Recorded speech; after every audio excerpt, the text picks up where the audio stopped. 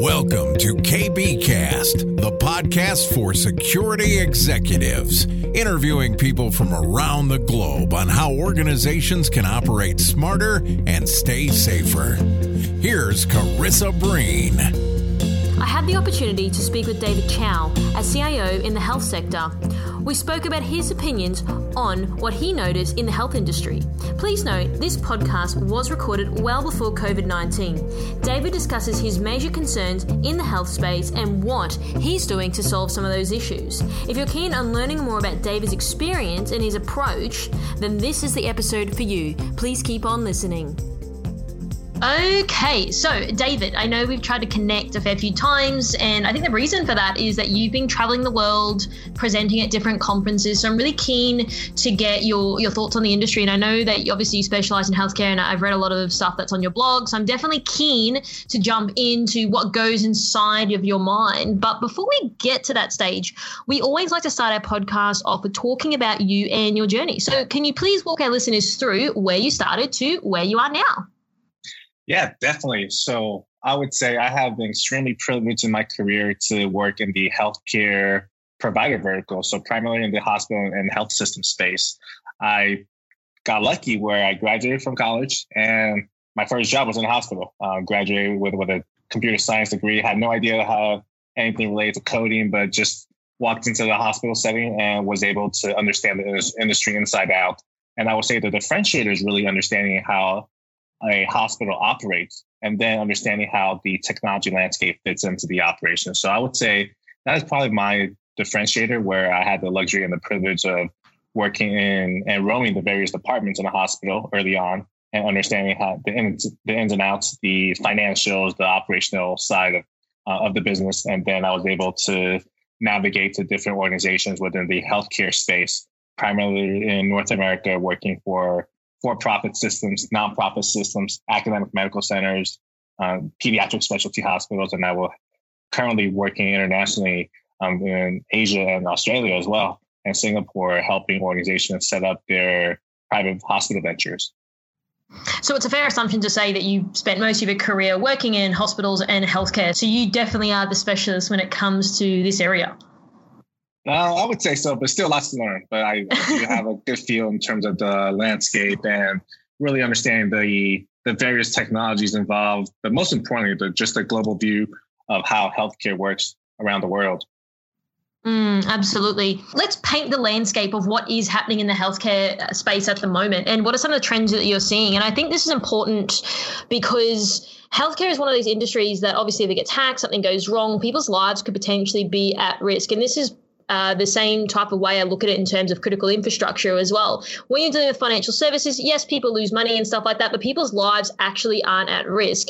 So I'm really keen, just from a personal point of view, to really understand what you're sort of seeing in the market, not only in the US, but on a global scale as well. Yeah, the big trend has been everyone's trying to drive down costs globally, right? If you think about where US stands, it's been ranked in terms of the highest cost for healthcare services, but not necessarily the highest quality. And then when you look around the world, countries like Australia, Canada, where everyone has access to healthcare, it's a lot more affordable, but at the same time, someone's paying for it somewhere. So there's a trend right now around the world to provide the highest quality care at the lowest price. And then everyone's trying next to figure out how can they create a personalized experience in healthcare, similar to a retail model. And then third, when I hone in on purely the technology aspect, everyone's trying to figure out the next technology trend that's going to help drive better outcomes at the lowest price. So all those point towards how can we deliver healthcare that's most affordable with the highest quality. And how do you think that's going so far? Because I feel like they're on different ends of the spectrum. So you're trying to deliver high quality healthcare, but at a low price. How's that sort of working out? I would say we're still struggling in North America. There are lots of talks about providing value-based care. I'm sure that's a buzzword that you hear all the time, which is how can, instead of getting paid for the number of tests that you provide or the number of times you see a doctor, you want to get paid based upon the quality of care that you receive, and that has to get measured somehow. We're still pretty far away from that around the world. I would say the big focus right now around the world is how do you provide just simple things like access to care For example, in Australia, how easy is it for you to see a doctor versus the US? And then I'll look at the landscape in Asia. How easy is it for someone to see a doctor in Shanghai or Beijing? So that's, I would say, getting access to care should be a huge focus. And then secondly, followed by how can you get access to the best care at the lowest price? But we're still pretty far away from achieving those goals around the world. Certain countries either have access to care a lot easier. For example, North America and the US, it's a lot easier to get access to care, but at the same time, we're paying a lot for care. And then when I look at the other countries where you're not able to get access to care as easily without a referral, but at the same time, your cost is a lot lower. So those are the spectrums. I don't have the right answer, but that's a global problem that people are facing in terms of seeking care. And so walk me through the difference. So in Australia, obviously this is a global podcast, so people who are Australian would know that if you're looking to go to a doctor, for example, there are bulk billed doctors, so you don't have to pay anything. Medicare absorbs those costs if you're an Australian citizen or you're a permanent resident here. There are also doctors that you can go to that there is like a fee attached to it. It's not too exorbitant from memory. But I know that in the US, that does not apply at all. And so how do you think that's sort of affecting the economy? Because if you've got to go to see a doctor at least once a month, that can add up to be quite significant cost. So what's your opinion on that? Well, that's exactly it, right? If you're someone that needs to see the doctor very frequently, you're costing the system a lot of money.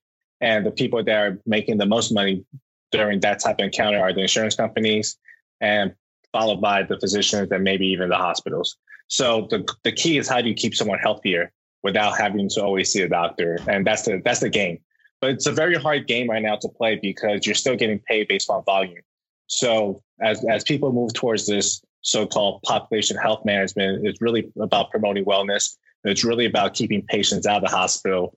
It's a very tough ask for a CEO to go all in on, just because the reimbursement models are not set up for. So prime example, if you start keeping patients out of your hospital and promoting wellness and keeping them healthier, which is the right thing to do, you're going to lose money from a business perspective.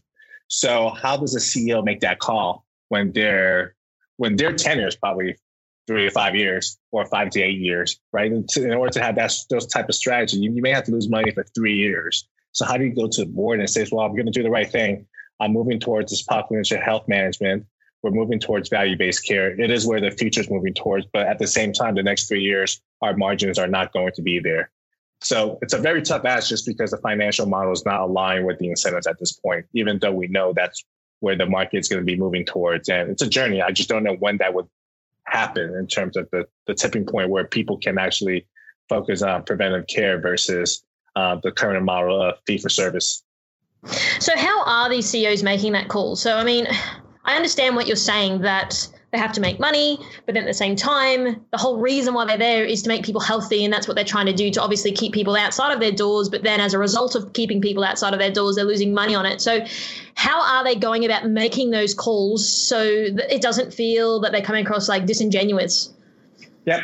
So they're definitely doing it in phases. They may look at a specialty area of focus and start with a specific area, a specialty area. So that's been the trend, but you're not going all in as an organization. And it's very hard when you're not changing the entire operation to focus on that. If you're just focusing on a specialty, you're still operating the same way. So I would say that's the challenge, is where we know we have to change the entire way of how we operate. We have to focus a lot more on virtual care, telemedicine, and we know that's the future. But at the same time, if the reimbursement is only $30 to $40 for every telemedicine visit, we know that's not enough to even capture the cost of that virtual care visit. So it's a very tough model as we speak. So executives are looking at it from a specialty perspective, and they're trying to tackle a specialty by specialty, or specifically a specific chronic illness that they're targeting, but they're not going all in as an organization yet.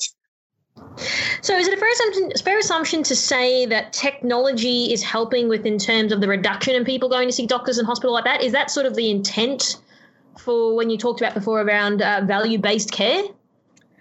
That people are hoping that is an enabler to help with that piece. But here's the reality. Most people, when they're really sick, they have to see a physical person.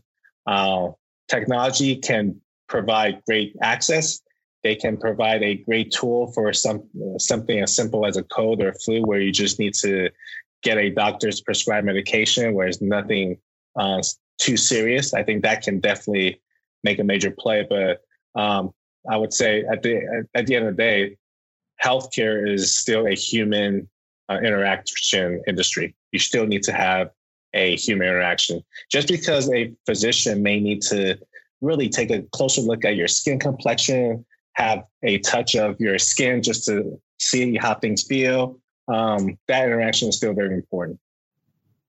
I know that there are these like robotic type nurses, and people have said, well, it means if they're administering certain antibiotics for someone, it means that there's probably a lot less error involved. But just from your perspective, I mean, I love technology and how it enables our economy, but do you think that's a bit weird and a bit off-putting if you're sitting there really, really sick and you have this robot like that's, I guess, injecting some type of medication versus a human that's actually has an emotional connection? Do you think that, like, I don't know, something about that just feels off-putting to me? And I'm keen to get your thoughts on that. And is that how most other people feel, or is that just going to be the reality of what our world eventually evolves into?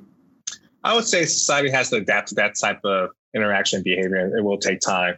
But I'll give you another example of how something in radiology where they're using artificial intelligence and robots to do reading of films, they have actually been able to do a lot better than an actual human radiologist. So there are times when the robots and machines can actually be augmenting the skill set of a clinician. But to be able to say, let's have a robot draw blood, let's have a robot to do a lot of things that historically has been done by a human, that will take some time to adapt. In addition, when I think about just the medical education industry in general, that has to be part of the education.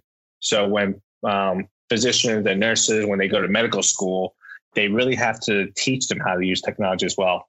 It can't just be you enter the workforce and they're getting thrown into a bunch of technology. It has to be something that's embedded within their education. So I don't think that has been a big area of focus yet, but it definitely has to be as we move towards an area where technology is really a tool set. It's going to be as prevalent and as common as Microsoft Office in the clinician world. So we have to treat it as that.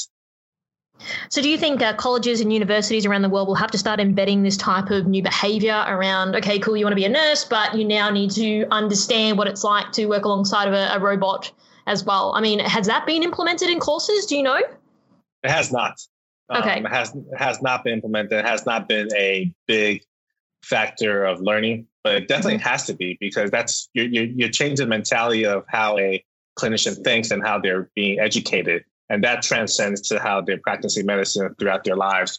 But you're ingraining them with the technology tool set. You're helping them be more efficient and utilize technology to be an enabler and a potential competitive advantage. Then that's something that they could definitely get accustomed to.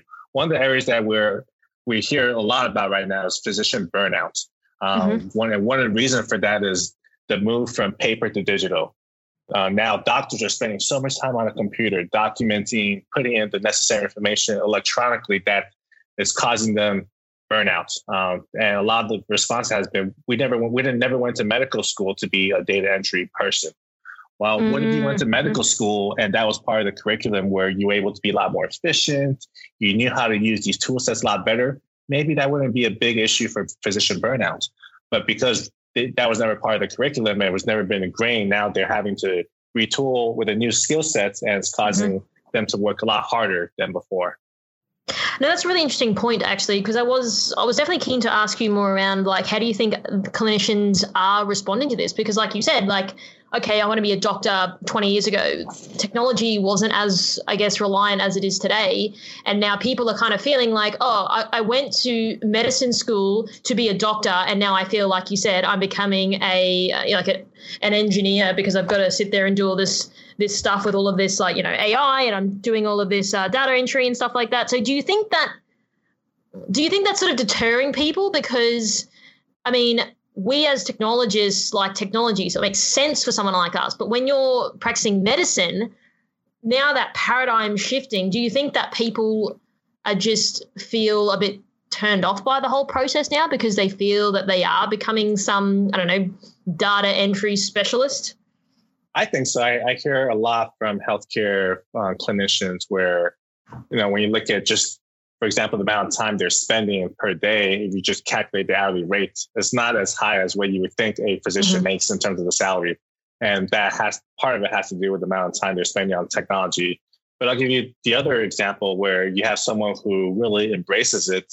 They're actually spending a lot less time than someone who does not embrace it, or someone who has spent the time learning about it and learning the tool sets. They don't feel the burnout. So, I would say it's one of these catch-22 to where you need to really invest the time to learn the systems and learn how to be a lot more efficient to help you do your job a lot better. Because if not, it's really painful. And at the end of the day, you just become a high-paid laborer that's spending a lot of hours.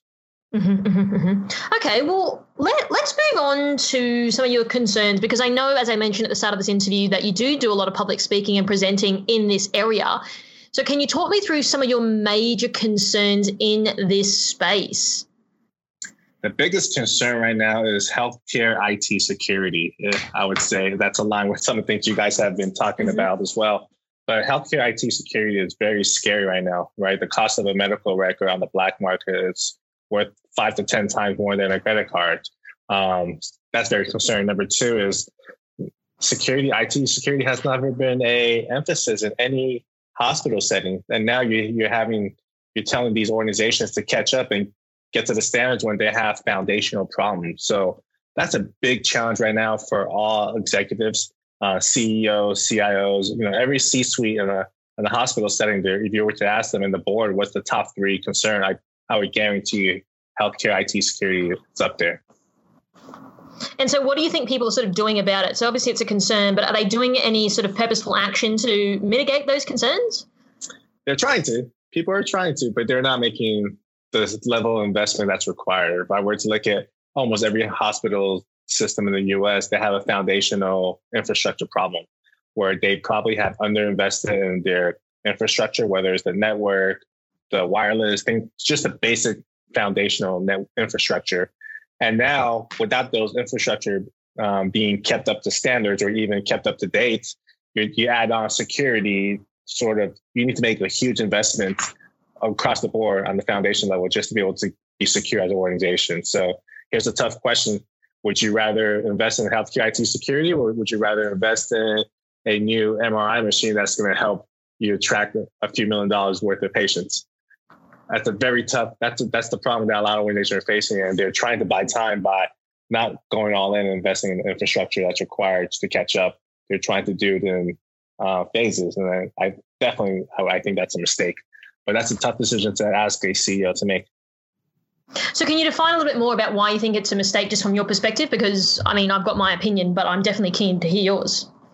Yeah, so let's look at something as simple as my previous example of the network not being kept up to par. So let's just say you take 3 years to upgrade your network infrastructure. By the time you're done with that network infrastructure upgrade, you're due for another refresh. Now, if you took the other route of, okay, let's try to get it done. We're going to throw the resources and the money that's required to get it done within a year or maybe even a year and a half. Now you have some time where you have the updated infrastructure. You don't have to make the refresh right away. You probably have 2 to 3 years worth of time before you have to make another major investment.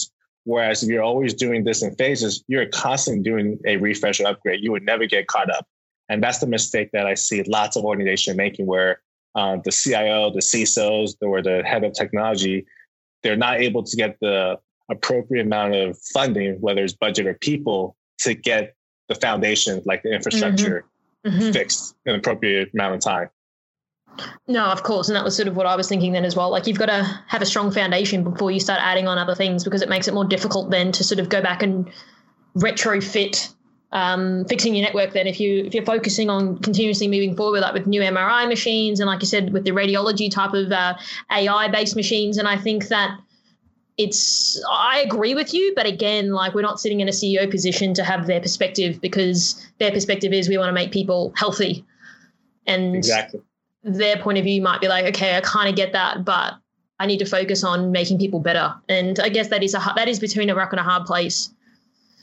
Definitely. And then the other challenge, how do you get the the head of technology, the CIO, to focus more on the future, whether it's the digital transformation that needs to happen or focusing on creating a great experience. Well, you can't do that if your foundation is semi updated. So I think those are some of the challenges that executives are facing when they're trying to really get the organization ahead of the curve. They're always looking back and trying to look at some of the foundational area that's just not up to date. So that's a big trend I'm seeing in 2020, where hospital executives who are in charge of technology, they're really honing in and focusing on internally within their department, how can they get the infrastructure and the foundation up to par, rather than focusing on the big shiny object that's ahead of them that we all hear about. We all know people are focusing on. CIOs are really focused in on just making sure the foundation is solid this year. I think that's an interesting point, because I think even across industry, even outside of healthcare, like a lot of people are focusing on the next shiny blinky toy that they can implement in their organization, and they haven't even got their foundation right. Exactly. I mean, you cannot have IoT, you cannot adopt IoT technology, 5G, mixed reality, things of that nature if your foundation is poor. You're always trying to piecemeal it together. So people are starting to really recognize that, and they understand in order to really get to the next level, they got to get the house structure in order. I 100% agree with you. So what do you sort of believe as an industry we should be focusing, but we aren't really at the moment? We're not focusing enough. There's a lot of discussion in healthcare on virtual care, mobile first, but we're not really there yet. We're just, when I think about the experience of just being able to schedule an appointment through a mobile app or a mobile interface, it's not as intuitive as scheduling in a restaurant reservation, but it should be. It should be something that simple. So the convenience side, the experience side for healthcare delivery is not where it needs to be. People know they have to get there, but they just either too inundated with so many different things that they cannot get there. Or another problem that I see in North America is where they're really waiting for the large healthcare enterprise vendors like the EMR vendors to get there, and then the hospitals will follow suit. So prime example, a lot of organizations have spent hundreds to billions of dollars on their electronic medical record in the US. So now a lot of them are waiting for the enhancements from that EMR vendor to have in place before they have any features that's focusing on the experience side from a patient perspective. So I would say that's something that we have to really improve upon from a healthcare delivery aspect across the world. I mean, I see this across the world. I see this even in Shanghai, where people talk about the cashless society. It's mobile first. Yeah, it is. But when it comes to the healthcare, not everything is the same as retail or financial sector yet. So when you spoke about before in terms of the maturity of the application of trying to book a doctor's appointment online, it's not as advanced as a restaurant. Why do you think that is? My perspective is a lot of these enterprise healthcare vendors, their platform for the software is built on legacy technology. Can you believe that one of the largest electronic medical records that we use in the US is built off COBOL? I mean, that is the foundation. That's the foundation. So when you talk about that is your foundation and you want to modernize the look and feel of the GUI or the interface, or you want to put it in a public cloud environment, how can you put COBOL in a public cloud environment? How does that work? So that's a foundational aspect to where they're always having to modernize bits and pieces, because there's no way any of these vendors would do a rewrite. They'll probably shut down the entire company. They have to do a rewrite. And these are multi-billion-dollar companies. So similar to where we talked about earlier about the foundation for a hospital is not in place, some of the foundation with some of these enterprise systems are not in place either, where it's not on the next generation platform. So you don't think that people in industry are asking these questions of, we've got a really legacy old system here, we should probably do something about it, irrespective of, yes, it's going to take a lot of time, investment, blah, blah, blah, but it's also about the longevity and the sustainability. You don't think people are asking that? They are. People are asking the same question, but your choices of your selection of these vendors is very limited. You probably have only 3 to 4 vendors to choose from that. And how do you ask that question after your organization has spent $500 million to $1 billion on this platform?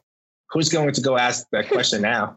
And that's I would, but of course, I'd be bold enough to. Yeah, we can ask the question. It's easy for us on the side and say, "What are you guys doing?" But when you're sitting in that seat where you went to the board to say, I need to make a $500 million investment for 5 years and to get to this, digital state, which is great. I mean, the fact that in the US, we're pretty much almost all digital, that's a big achievement. But the amount of money that we spend on legacy technology, it's really hard to swallow. And now and they know that some of these platforms are just antiquated, but those are the choices you have, because at the end of the day, most hospital systems and their IT department, they're not development shops, right? They typically work with commercial products. They're more of a system integrator than a software development shop. And that's, while we can ask the question, we don't have the solution internally to create our own product. But don't you think eventually, these guys are going to have to move? Because I asked this because when I was working in a bank, had just finished up the core banking modernization, moving from legacy systems to something that is relevant in this day and age and in this century. And so don't you think eventually they have to? They can't sit on this forever. Or is that just what they're planning on doing? Well, they want to milk it forever, that's for sure. But you're starting to see, the big tech firms that's trying to come in to disrupt it. Obviously, they're starting to learn as well that, the hospital industry and the healthcare industry is not as simple. We may have the platform, whether you're the Microsoft, the Googles, or the Amazons, but you may not have the keen understanding, the fundamental understanding of hospital business to really create the platform. So they are they're coming in bits and pieces, but they're not coming in and entering the market where they're saying, we're going to give you a full enterprise software that's going to be your electronic medical record of the future. They understand that that's a very hard challenge, but they're trying to tackle it, whether it's starting with virtual care, whether it's starting with a pharmaceutical module. They're trying to tackle it in bits and pieces. So do you think it would take a serious breach, the largest in the world, for example, for these companies and these vendors to think, we should probably do something about a legacy system now, considering the whole world's been blown up through our systems? Do you think it's going to take something to that level, to that extreme degree for people to go, we should do something about it? Or is it just going to be we don't really care, there's nothing we can do? Because then I think it sort of goes against the integrity of what these people are doing anyway. Yeah, definitely. So obviously I could pick up the news every day. There's a breach somewhere in North America. I'm not sure about other parts of the world, whether they disclose it as easily as we do in the US, but there's a breach happening all the time. So at that point, there's so much that needs to be done from a infrastructure and even enterprise application standpoint. I would say a breach is not going to make them build a new platform, but it definitely is going to alarm them. I think they'll start patching things a lot more to say, let's get off COBOL, let's get off Mux database, let's move towards the next generation cloud platform. That's going to take a different type of buyer, whether it's a hospital or health system, and a different type of partnership to get that started. Mm-hmm. And do you think, from a North American perspective, that government bodies are trying to sort of regulate this to be like, hey guys, you are literally in the last century of how you're operating. We're now going to start putting regulations, legislation, and level of compliance around this. Do you think that that'll help? Because again, it just doesn't really solve the problems that we're having in this industry. No, it doesn't. I would say the legislature are trying. I would say even when I first started my career, one of the things that we have been striving to come up with as a country in the US is, can we get a unique identifier for a patient? We still do not have that. We're still fighting that battle right now to where legislatures are trying to create standards. They're trying to put together ways to get everyone to work together to create a national standard. They're trying to get ways so that closed systems, whether the electronic medical records can really have interoperability through APIs. We're still having the same discussion that I have heard about since I started my career almost 20 years ago. So concerns me. Yeah, there have been a lot of progress, but is it the progress that we would like to see? Probably not, because at the same right now, if I were to go to my local hospitals that I typically go to, there are probably 10 different David Chow records, and it's not even consolidated. And that's just within one hospital. So, we have some fundamental problems that we have to fix as an industry. But no, I am being a little bit critical, but there have been also, on the plus side, a lot of positive enhancements just going from paper to electronic. That has been a huge advancement over in the last 8 to 10 years. That's a pretty monumental feat as well.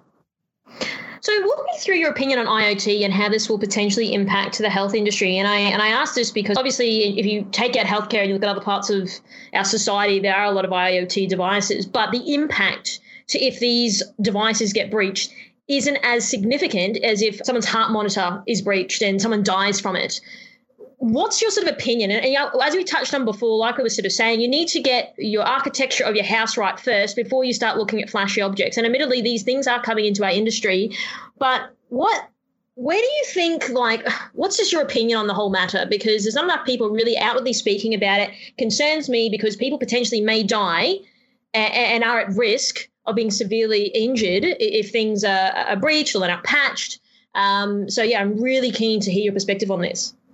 Yeah, I mean, devices it's a weapon, right? You actually, imagine you have a high profile individual that's in the hospital and someone wants to really attack this high individual profile individual.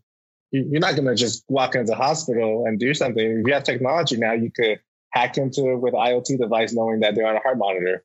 So it's actually a weapon that can be used for destruction. The biggest challenge that I'm seeing right now in the medical device industry is that, going back to our earlier example of, a hospital system has their foundation set, but the medical device industry, they're not as regulated. So you still have a lot of medical devices that are being used as we speak right now, utilizing Windows XP as the operating system. Windows 7 that just went out of life, went unsupported recently. Windows XP is a huge problem in medical devices. They have not updated a lot of those devices' operating system to the next generation. And that's a security risk in itself. And that's one area that I would say my peers, the fellow CIOs and the folks who are in charge of security, the CISOs, they're running into that problem all of the time right now. And I think I was speaking to another guy that I know who works at Indiana University in the health department there, and he was just sort of saying, to what you point before, medical devices aren't really regulated, but also how they're being developed, they're not really even considering security at all.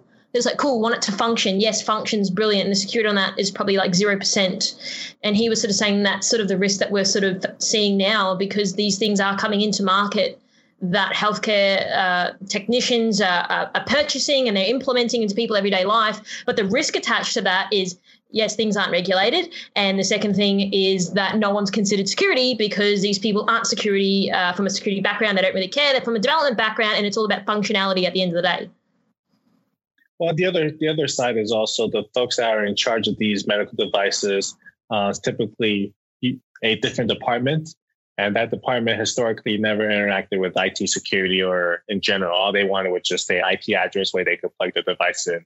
So having the mindset of, hey, am I plugging in something that is secure is an afterthought. I think now there's a lot more awareness, but historically there has not been. So now organizations have to backtrack. They have to go through all their entire list of inventory, if they could even get one, and figure out which devices are at risk, which devices are fully patched, something as simple as patching, and which devices have the updated operating systems. I think there's a lot of work that has to be done just to be able to go through their list of inventory, and then as well as changing the culture, because historically those were not the mindset for the engineers that work in that specific department.